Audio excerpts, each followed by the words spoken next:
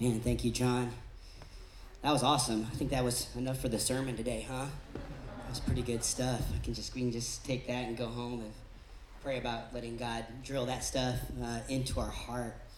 As I was thinking about this and praying about this, the Lord reminded me of back when I was in school and, finals week. Anybody have great memories of finals week?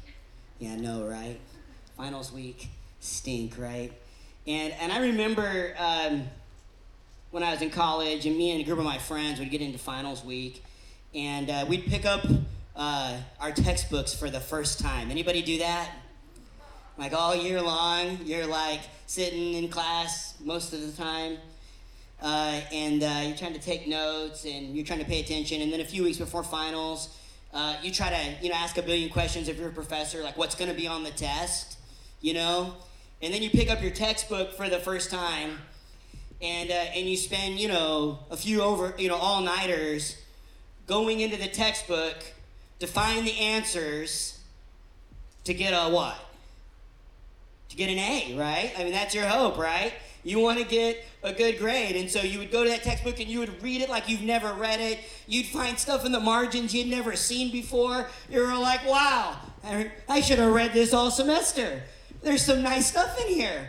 But you're really reading it for the most part because there was a test coming, and when you took that test, you wanted to get an A. How many of you guys, you were really good at that? Like you were really good at that cram time. You went in, you'd get an A, and then what usually happened to that information? You'd flush it away. At least I did, right? You study it, you cram it, you go in, you take the test. You do pretty good on the test because you're pretty good at cramming. You get the grade you want, and then you flush it away. And I wonder a little bit, at least when I look at my own life, if that's some of our mentality when we approach God's Word.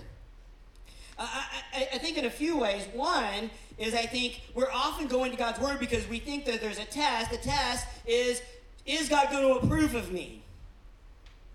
And so we've heard our whole spiritual life, if you've grown up in the church, and maybe you didn't grow up in the church, and this would be interesting to you, but if you grew up in the church, there's this idea that, right, faithful Christians read the Bible. And like John said, that's true. In fact, I love what he said, that you can't find anyone who finished well, that really lived their whole life faithfully with Jesus, who didn't make the Bible a cornerstone of their life.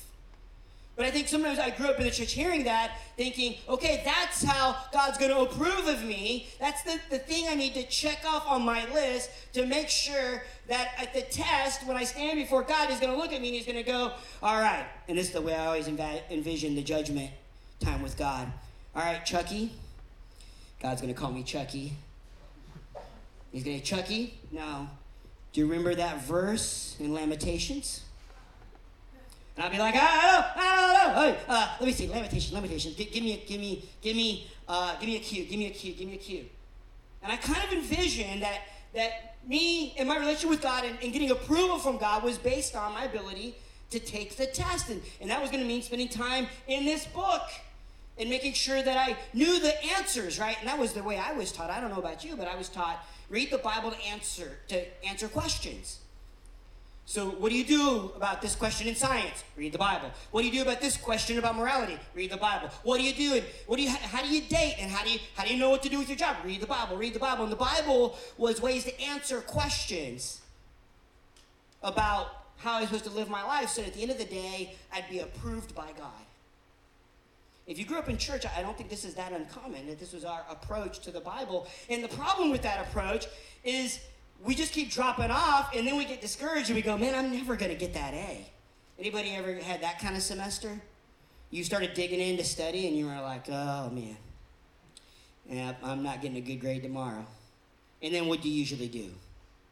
You quit studying, right? You put it down, and you said, all right, not going to get an A.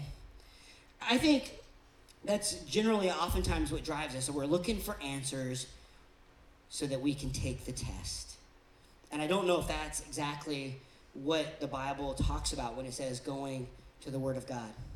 I think another way that some of us come to this is, especially more, I think, younger millennials maybe, and I hear this a lot with people, is we come to it like the Bible is like our tarot cards. You guys know what I'm talking about? You guys ever seen anybody flip through tarot cards? You got a stack of them and you flip through them and you pull one out, hoping that when you read that tarot card, it's going to say something that's going to be, oh, that was so good for my heart. Oh, that was so fortuitous. I always think that's so funny because most people I know who do tarot cards just keep shuffling two till they get one that speaks to their heart. You know, oh, wow, can you believe I pulled that card? Yeah, it was like the 20th card you pulled. You kept shuffling through to get them. But I also know in my life, and I've seen people in my life, that their approach to this book is to just flip through it, try to stick their finger somewhere, and then try to get like kind of a lucky word that's going to be like, oh, see, it's okay if I break up with my boyfriend. It's fine. See, it says right here. I read it. No, it's okay if I take that new job or if I do this new thing or it's okay. Like, hey, you know, and I've seen people really make some big life decisions based on kind of flipping through and trying to put their finger in something. You know, that, oh, good, that's what my heart needed. Like it's like some lucky thing you can just thumb through to find something that helps you get what you want. It's a very selfish way of coming to it, but I think a lot of people flip through their Bible like that. Just putting their finger in it, hoping it'll say something that you need for the moment. Not that the Bible doesn't speak to us in the moment. Don't hear me say that wrong. Right? But I think that the approach to it, and then I think there's some people in the house, and if this person's not in the house today, you know this person.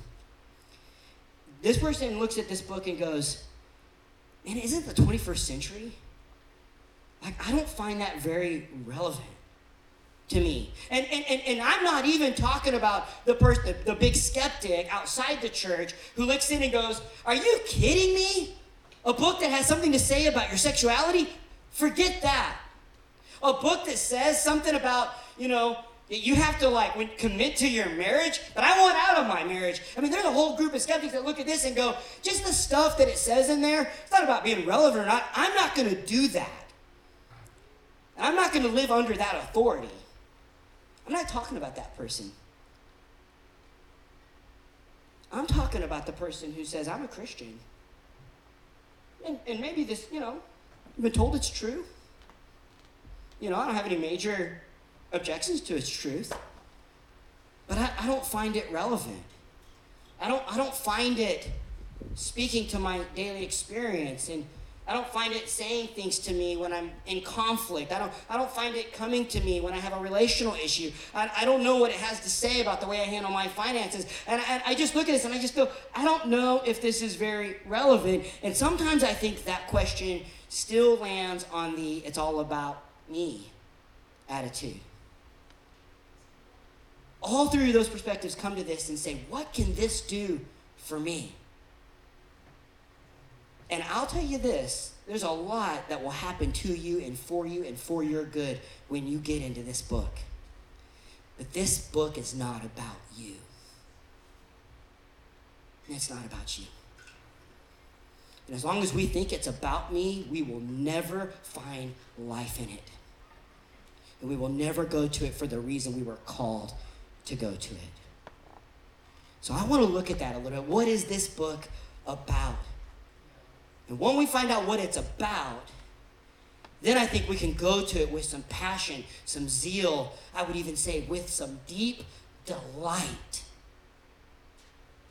Because when we go to it for what it's about, we are guaranteed to find what we're looking for there. We will never strike out when we go to this book to find what it's actually all about. I want to show you this. This is from the mouth of Jesus himself in Matthew 22. It's a verse you have all heard and many of us have heard, and Jesus is going to tell us what it's all about. He says in verse 35, and this is a moment where a Pharisee is trying to trap Jesus. They were always trying to trap Jesus around the Pharisees and the Sadducees and around some theological controversies of the day. And Jesus would always kind of cut through that. But one of them, a lawyer, asked Jesus a question to test him.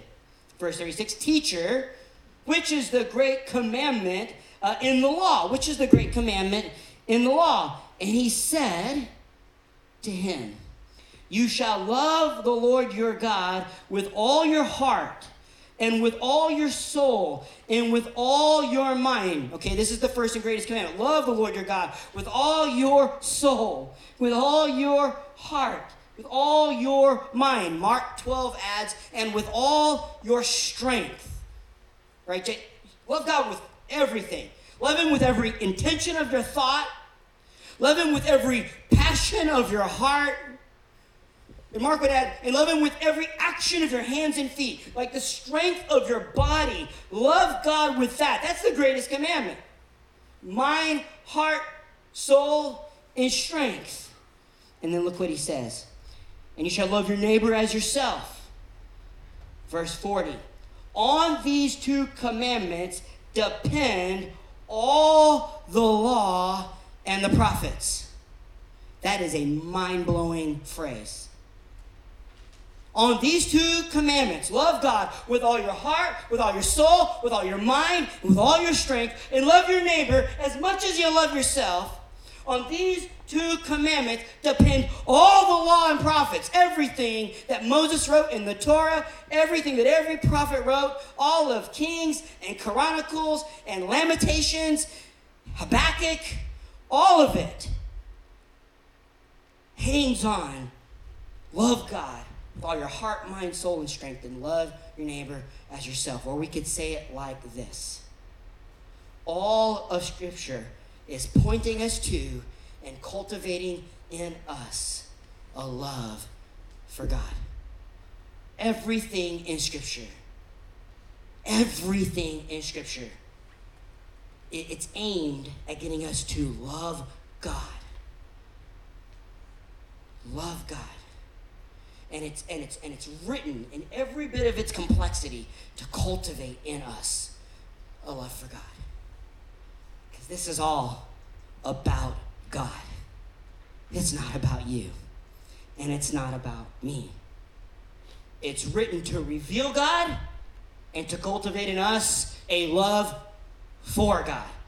And if we come to it like that, if we realize that everything written in here is to somehow cultivate and work and shape my heart so that when I tend to love other things more than God, the Word of God would push me back toward God. And when it would shape, when idols would rise up in my heart and I would say, I want that, the Word of God would tumble that idol in my heart.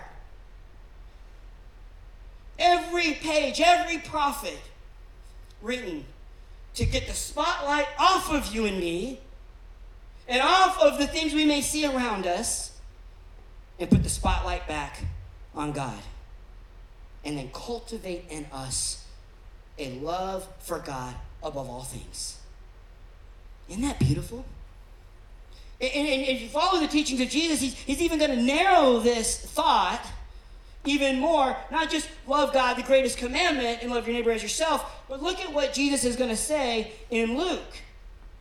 Luke 24. I love Luke 24 because Luke 24 is after the resurrection. Jesus has died on the cross for the sins of the world, an unjust death he did not deserve. The Son of God became a man, lived on planet Earth for some 32, 33 years, went to a Roman cross, was humiliated, stripped naked, killed on a cross. Then he rose again. And 3 days after he rose again, so Jesus is alive right now. This is a cool period of time in human history. Jesus has died on the cross. He's rose from the dead. The women have seen Jesus, but Jesus isn't hanging out with his disciples. He's kind of showing up kind of at random places. And there's these two disciples that are walking to this town called Emmaus, and they're pretty distraught, as could be imagined. They're pretty distraught, and they're walking and they're talking, and they're just kind of complaining about, like, what happened? We thought he was the Messiah. We thought he would redeem Israel. His teaching burned in our heart. It was amazing. Then he died. He said he was going to die, but I didn't really believe he was going to die, and I'm not sure, even though he said he was going to die, that was a good thing for us. We actually told him, stop saying you're going to die, Jesus. But he dies. And then these women, and you got to get the culture here, that they don't really trust what the women have said. Women couldn't even testify in court at that time. And so the guys are going, yeah, and these women have said they see him risen from the dead, but no. When Jesus encounters these two guys, and he draws near to them, and he hides from them who he is, and he starts walking with them. What are you guys talking about? We're so distraught, and they're complaining, and they're like, we thought he was going to redeem Israel, and then he died, and then all this different stuff. And then I love what it says here in verse 27. And by the way, I didn't put this on the screen, but I love Jesus. He goes, you guys are dumb. Very affectionately, by the way. It's okay if Jesus looks at you sometime and says, you're a dummy. You don't really get it, but it's okay. And check out what he says. And beginning with Moses, that's Genesis, Exodus, Leviticus, Numbers, and Deuteronomy. If you've ever done a reading plan before, there's a good chance you didn't make it out of those books. There's a good chance when you did your Bible reading plan, you got to Numbers, and somewhere between Numbers and Leviticus, you were like, all right, blood and guts, and unclean and clean. Oh, what am I to do with this? And Jesus would say, you're supposed to see me there. Like, Jesus, what am I doing with Leviticus chapter 7 and these people and this blood and this stuff sprinkled everywhere and this priest, saying all this random stuff? Jesus go, me. You're supposed to see me. Right there. I'm there. That's all about me, Jesus says. Beginning with Moses and the prophets, he interpreted them in the scriptures, in all the scriptures. Somebody say all. All. Everything. Pick your favorite, most random, crazy moment. Jesus goes, that's the point to me. That's to cultivate you to see me, Jesus says. See, I think one of our big problems, one of our big struggles when we come to this is we're not looking for the right thing. So we get all bent out of shape, and we're twisted in a pretzel, and we're trying to figure things out. And Jesus is going, me, it's me. That's the point to me. It's to show you me. It's to show you what I'm about and what I'm doing on planet Earth and how you could love me more. I love that. He points to them everything concerning himself. There is one more verse that I want to show you here. So you got that all of it's about God. The whole law and all the prophets, it all hangs to cultivate in us a love for God. In particular, we can narrow that to say Jesus, right? Because our culture wants to go, sure, be spiritual. God, who's God? No, Jesus says, I'm God. It's all about God. It's all about Jesus. And then there's this other mind-blowing thing that I think holds up the foundation of a passion for Scripture that the saints through all human history have seemed to have. And this is 2 Timothy 3, and I want you to hear this. 2 Timothy 3:14. Paul's writing to his mentee, Timothy, and he says, but as for you, Timothy, continue in what you have learned and have firmly believed, knowing from whom you learned it. Me, Paul says. And how from childhood you have been acquainted with the sacred writings. That's the scripture, that's the grapha, the sacred scriptures, which are able to make you wise for salvation through faith in Christ Jesus. So these scriptures are able to help you see that you need God, and God, through Jesus, can rescue you. And then verse 16, all grapha, all scripture is breathed out by God. It's God's breath on a page. Every page you flip here is the of God. It's the breath of God. And the image that Paul seems to be trying to get in is that when you get into this, you're getting so close to the face of God that you could feel his breath breathing on you when he talks. This is not some distant, you go in a corner, your God up in heaven's like, you go figure this out. When you pick this up, you're picking up the breath of God. The intimacy that God wants for you and for me. And then everything that's in there, it's good for reproof. It's good to say, hey, that's broken. Don't walk in that way. It's good for training. Like, this is how you have a godly marriage. It's good for all of the answers we are looking for. Isn't that wild? That we go to the Bible for the thing the Bible's about, namely to know God as a side thing. God shows us some of the answers to some of our questions. But you see, if we flip it, if we get it wrong here, we'll mess up. In other words, if we go to this to get all of our questions answered about how to live our lives, ultimately at the end of the day, it's still about us. So we'll get it out. We'll figure it out, how to have a godly marriage, how to do it right, how to raise godly kids, and we'll be selfish people.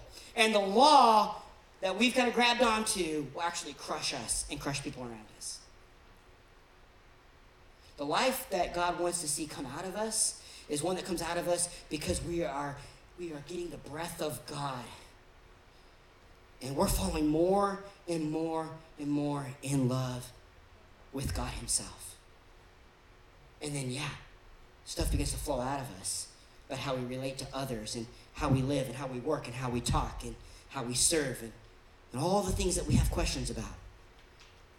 The Bible will speak to all of those things, but it's the breath of God. And these realities, it seems like everybody who really had a rooted life in God, these were the realities that held them together. That their joy of going to all the prophets and all the writings of Moses and their joy of picking up the Gospels and their joy of going to the Psalms was driven because they were like, I want to see you, God. I want to love you more. Your Holy Spirit has come inside of me, and it stirs in me to love you and to want you more. And that stirring in my heart is driving me to this. So God, show me who you are. Show me what you're saying. God, change my heart, shape my heart. I want you. It's the breath of God coming right back at you through Scripture. And it's a beautiful, beautiful thing. So as these realities hold us together, then, we're going to this because it's about God, and its purpose is to cultivate in us a love for God, and it's the breath of God on a page to us. With that in mind, then, I want to give you a few ways to cultivate this love in a practical way. One of these ways, the first one, is just what we're trying to challenge you to do. Read it every day.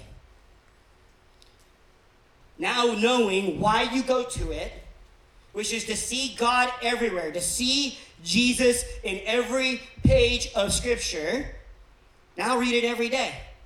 Read it every day as a commitment to saying, I want to hear the breath of God every day. Read it every day, not as the checklist, not as the thing you're doing, hoping that you can pass the test, not in just, though you will get knowledge, but not just to get knowledge.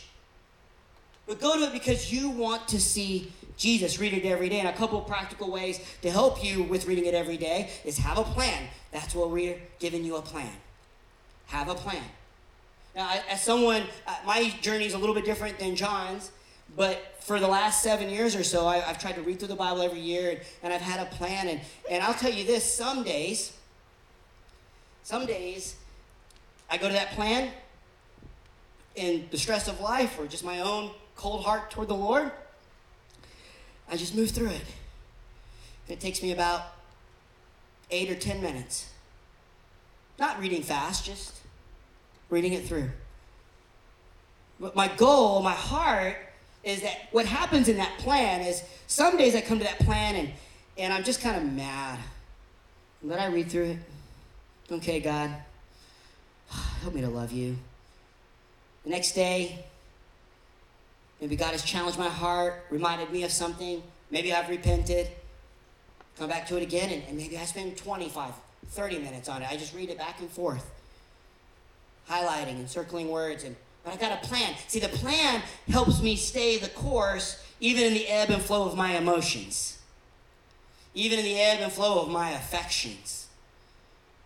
That John took the words right out of my mouth. I'm by nature interested in passive entertainment.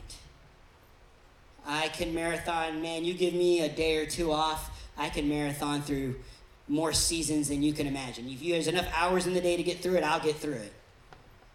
I will set my eye on the prize, and I will finish that show in that day off. So it helps me just to stay, hey, rise and fall of my emotions and all the stuff that I'm feeling. I got a plan. And sometimes I come to that plan, and whoa. And sometimes I come to that plan, and I just need it to bump into my heart. I need to see a different shade of the character of God. Maybe I don't even fully understand, but it bumps into me, and I need to see it. And I ask God, would you show me who Jesus is here? We want to read it every day. We want to have a plan. We want to have accountability. So if you're in one of our CGs, we're going to build in some accountability in our CGs. And so we're going to take some time in every CG. It's not going to be what we study every week, but we're going to take some time at the beginning of CGs to look around the room and say, hey, we just want to give a little bit of space. Has God said anything to anybody this week through your daily reading? Has God spoken to anyone? Has God moved in anyone's heart? We just want to give some space for some natural accountability. But I'll tell you this, beyond that, I would encourage you, I would challenge you, guys and girls, find a buddy who you can talk to weekly. Grab someone you love and grab someone you enjoy talking to and say, hey, can some point this week, can we talk for 15 minutes? Could we pray together? Can we do something kind of informal? And can we just chat in like, hey, has God said anything to us in Leviticus? And we're trudging through. God, where are you? Jesus, where are you? You got to have some built-in accountability. Right? Have a plan, have some accountability. And look for Jesus.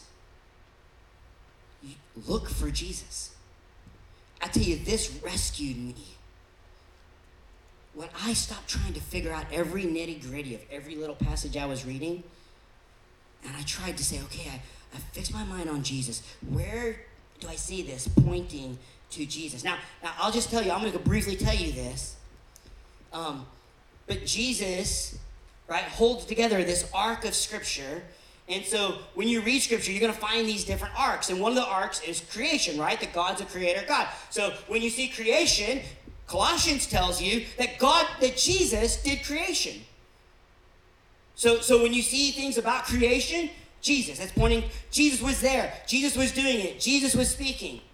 Then when you read, scads of the Old Testament, and it just gets worse and worse and worse and worse. And people sin in ways that you're like, whoa. I didn't even know human beings could do that to each other. Well, that just hits the arc of the fallenness of humanity and rebellion against God. And there are whole books of the Bible, for example, the book of Judges, that its whole purpose is to show you how broken humanity can get when it has rebelled against God and goes its own way. See, that points you to Jesus. See, before I knew that, I'd read Judges and I'd be like, what in the world? You got people getting parts of their body cut off. You got people getting strewn around. When I was a kid, I'd read some of this stuff and I'd be like, Mom, are we really supposed to read this? Like, if this isn't a movie, you wouldn't let me watch it. See, all that's about how broken we can get. It all points us. It's the call of, turn toward a rescue. Turn toward a Savior. Repent. A judge, a Savior can rescue in, but just turn your attention back to the Lord. See, all that points us to Jesus. You've got themes, the whole book of Leviticus. Why is that about Jesus? It's about the spotless lamb slain for the sin of the world. God ingrained into the Jewish people that they were broken, and they were broken in every intent of their heart. They were broken in every little place. Every move could make them unclean. Every wrong word could make them unclean. Every disobedience to their parents could make them unclean. And what did they do when they were unclean? They took a spotless lamb and they slaughtered the lamb, and the blood of the lamb would cover their sin, and the priest would say, you're clean. Every single page, you're not clean. You're broken. There's been a sacrifice. Redemption. The blood of the Lamb covering the brokenness of humanity. When you talk about a family, how do we live in this gospel community? and we talk about a future. So you look at these themes: creation, brokenness, redemption, the family of God, and the future. And then you look at the thing and you go, okay, where do those themes point me to how Jesus is the focal point of creation? And Jesus is the hope of my brokenness. And the blood of Jesus is how I'm righteous. And the family of God is how I walk in community. And the future, the new heavens and the new earth is where God makes everything right in the world. Right? Scripture lays in those themes and points us to Jesus, every one of those themes. So we read it every day. We have a plan, we have accountability, and we look for Jesus. The second thing we do is we ask God to show us. We ask God to show us. Just like those guys on the road to Emmaus could not see Jesus in the scriptures. They just couldn't see him. Jesus had been with them, he had talked with them, but they couldn't see him. I love how David points to this need. Look at what he says in Psalms 119, verse 18. He says, open my eyes. Open my eyes that I may behold wondrous things out of your law. David is so dependent that God would reach into him and see his inability to see, even if he's trying to see. And he says, God, please open my eyes. Please help me see. And I got to tell you, this simple prayer could change your time in God's word every day. What would happen if every day you rubbed sleep out of your eyes and you opened up your daily reader and you say, God, I need to see you in a beautiful way. I need to see you in a beautiful way. I'm really, actually right now, I don't know if I even want to see you in a beautiful way because I've got some stuff that's happened to me and I'm struggling right now. But I want to see you in a beautiful way. God, would you open my eyes to see wondrous things in this law that's all about you? Would you please help me to see you? Open my eyes. Let me see. Those kind of things, the discipline of reading it every day in community, and the prayer of God would show you something beautiful in it, can be life-changing. A few other things that I think, as I kind of move toward the end here, a few other things could be things like listening to faithful preaching. First Peter tells us that Peter said to the church, he said, hey, listen, you were saved through this unchanging word of God. You were saved through this unchanging word of God. And look at it. He said, you were born again. Not of imperishable seed, but of imperishable. Not of perishable seed, but of imperishable. Through the living and abiding word of God. This thing lasts forever. Look at verse 24. It says, for all flesh is like grass, and all its glory like the flower of the grass. The grass withers and the flower falls, but the word of the Lord remains forever. And this word is the good news that was preached to you. Now here's my thought around this.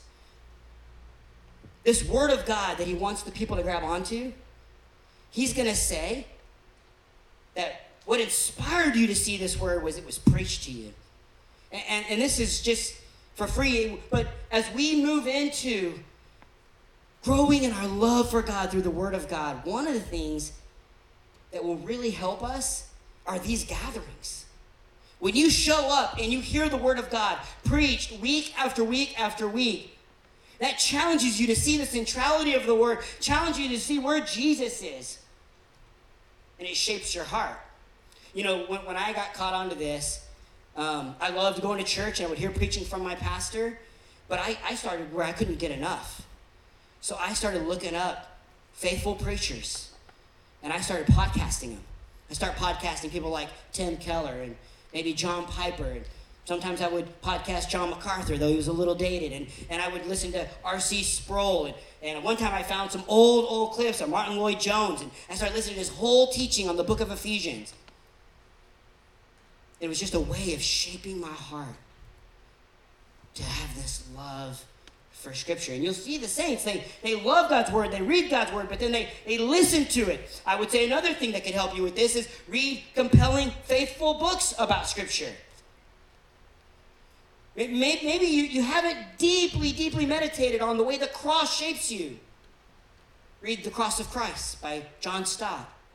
If you're not sure what it means deeply to think about abiding in the vine, read Knowing God.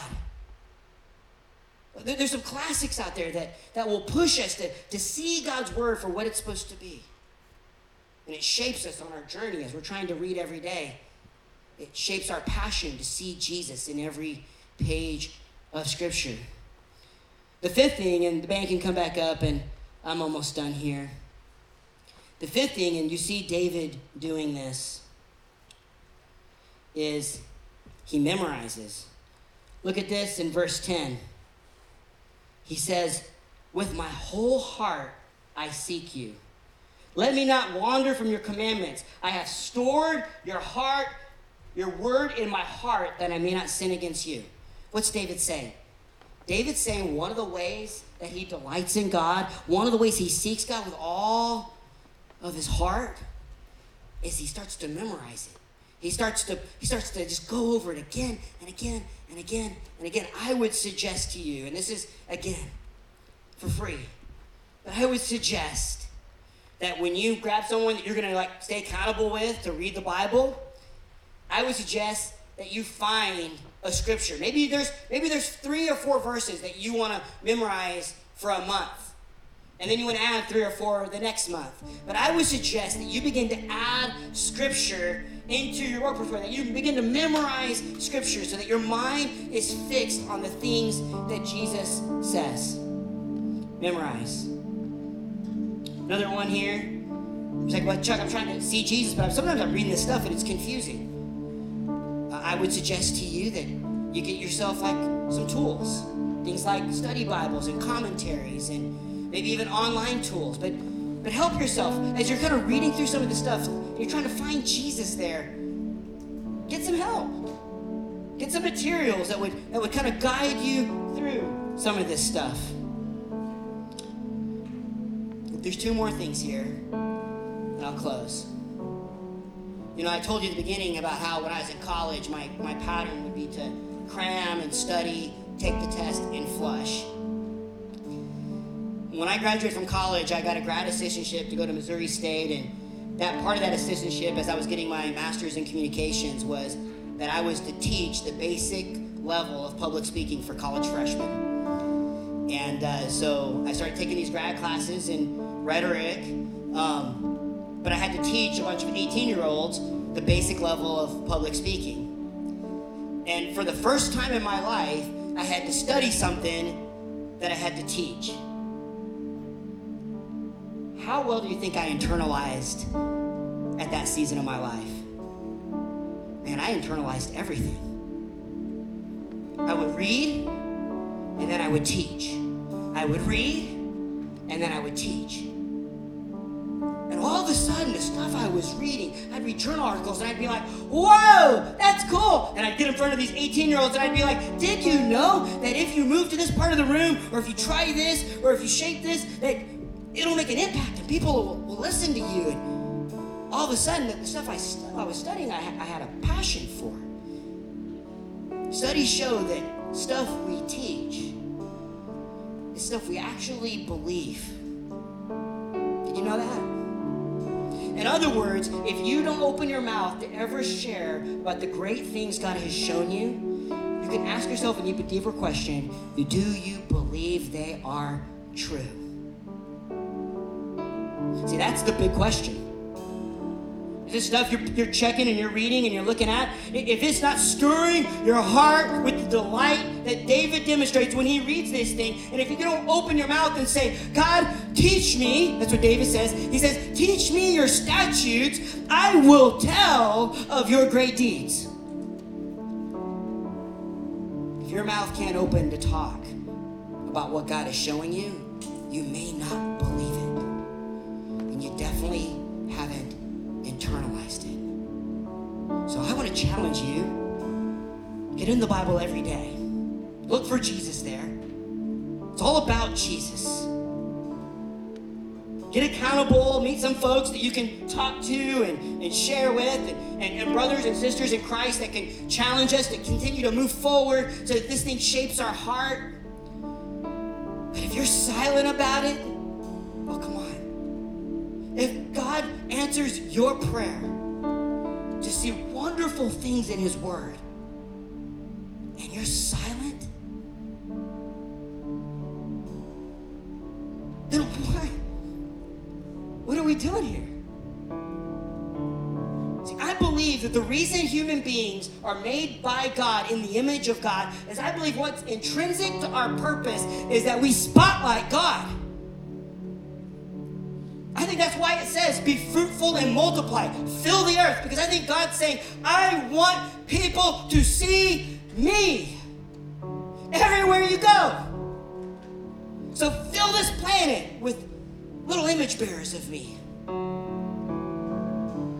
So you go to this thing to see God. David's falling in love with God, and then he says,